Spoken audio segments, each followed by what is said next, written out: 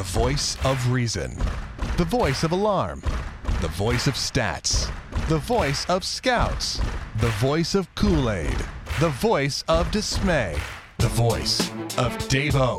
And tonight was the game of the good, the bad, and unfortunately the ugly if you are a fan of the Royals, as KC loses 6-1 to the Angels. Welcome in to Clubhouse Conversation, your dish for Game 1 of this three-game set. The Royals falling to 23-24, the Angels improving to 27-20.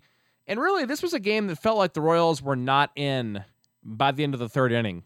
When it became 3-1 Anaheim, you get that 1-0 lead in the top of the first, the Royals did, on a key two-out hit by Alex Gordon, but then you load the bases, and Lorenzo Cain cannot get that big hit to get the third and fourth runs in there in that first inning up against a tough guy in C.J. Wilson, and as so often goes, very good, experienced starting pitcher. You don't get him early, you don't get him. As the Royals failed to score from that point on after that first inning when Gordon scored. And that's how bad it's gotten, though. I mean, when you get down 3-1 going into the top of the fourth, you feel defeated.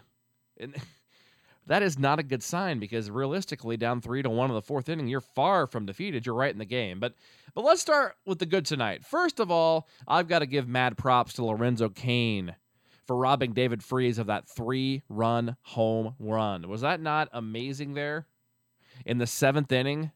Climbing above the wall to bring that one back. That was a good, foot and a half maybe out of the park there to center field. Low Cain, put some gold on that man's glove, will you? Great job by Cain tonight. It's too bad it didn't come in more of a key game situation because a lot of Royals fans totally missed that, being as it happened at about 11:30. Most were asleep or watching something else with the game being a blowout. So good number one to Lorenzo Cain tonight. Number two, I did think there was a markedly improved offensive approach tonight. I really did. I mean, it's silly to say that when the results really aren't there. You score one run.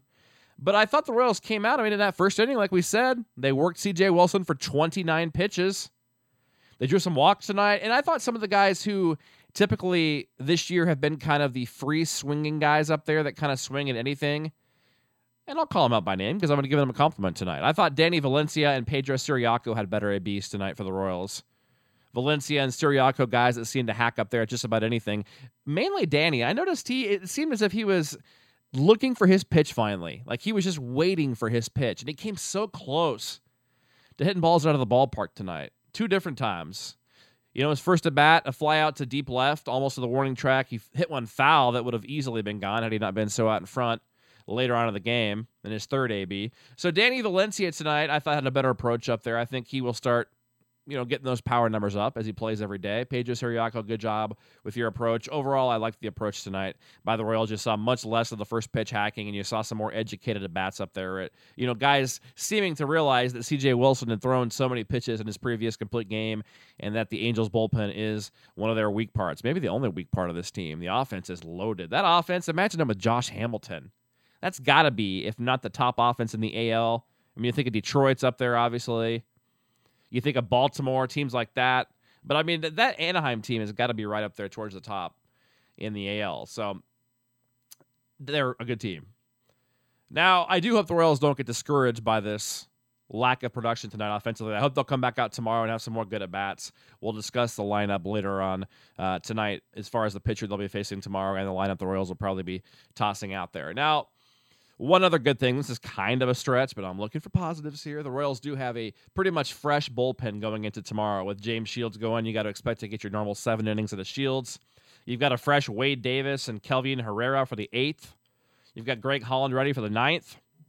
And if you need extra inning guys, long guys, you've got Tim Collins, Casey Coleman completely fresh, and of course, Aaron Crow and Lewis Coleman could go if needed tomorrow as well. But that's about it for the good tonight.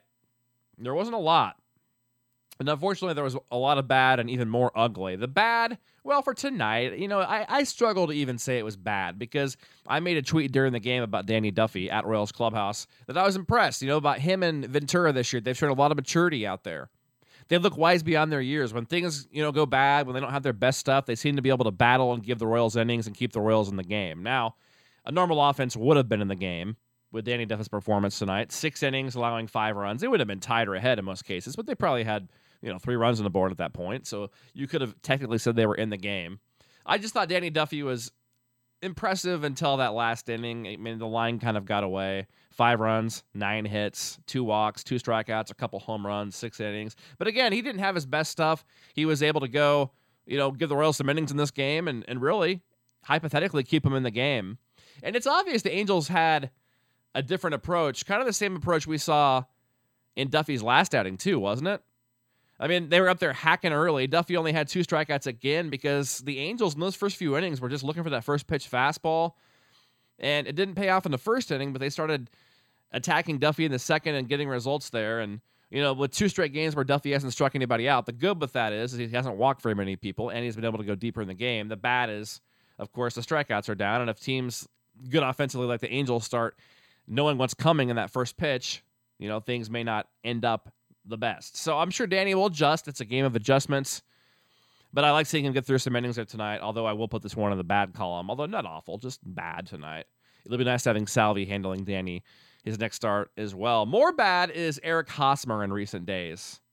Everyone's been talking about Mike Moustakas so much and the struggle of the Royals in general, but Hosmer quietly is in a funk right now. Just 5 for his last 40.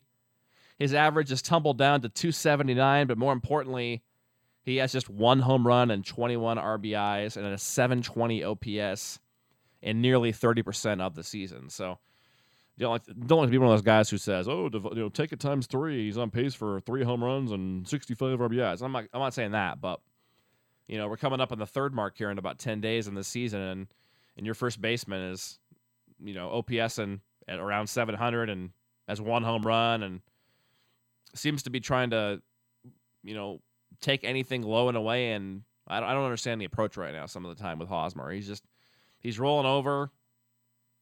I don't know.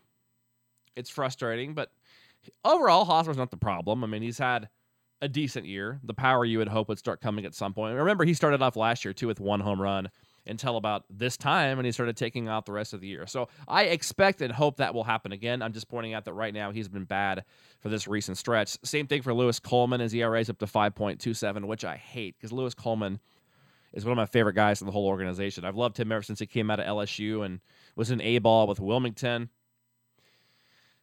But it's just this year it's not happening. I don't know if he's finally being seen enough because the last 2 years he's been pretty much lights out, especially last year. But 13 2/3 this year, I should say.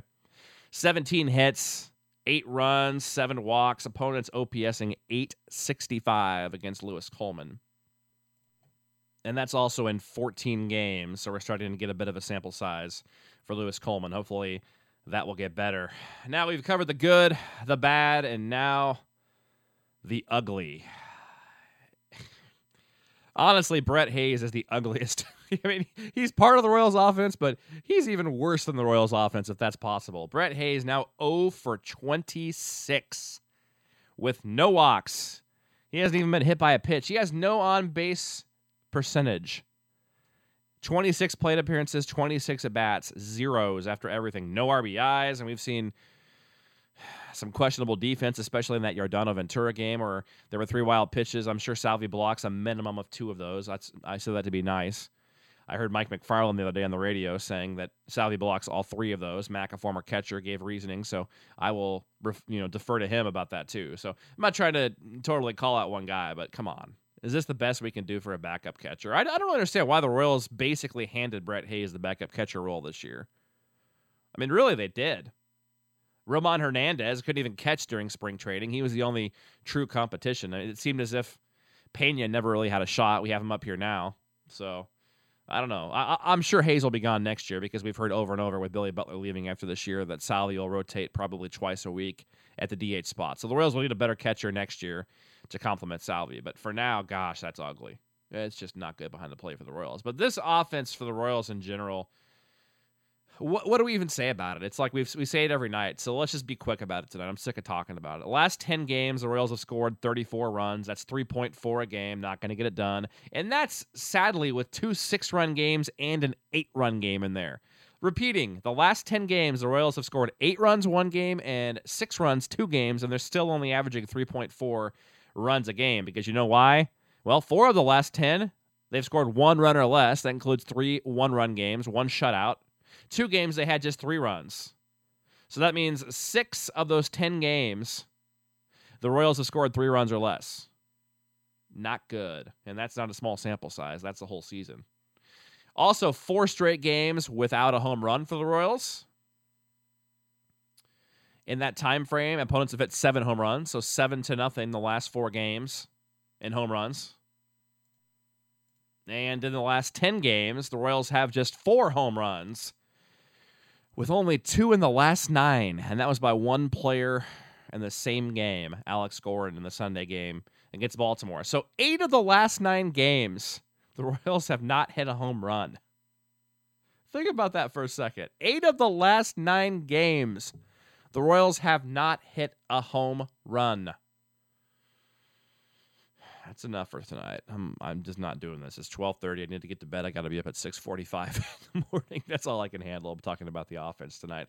Tomorrow, James Shields, thank goodness, goes for the Royals. I love tomorrow's matchup. The Royals are going to win tomorrow. They got James Shields going against Matt Shoemaker, 2-1 with a 3.06. He's only gone 17 2/3 this year.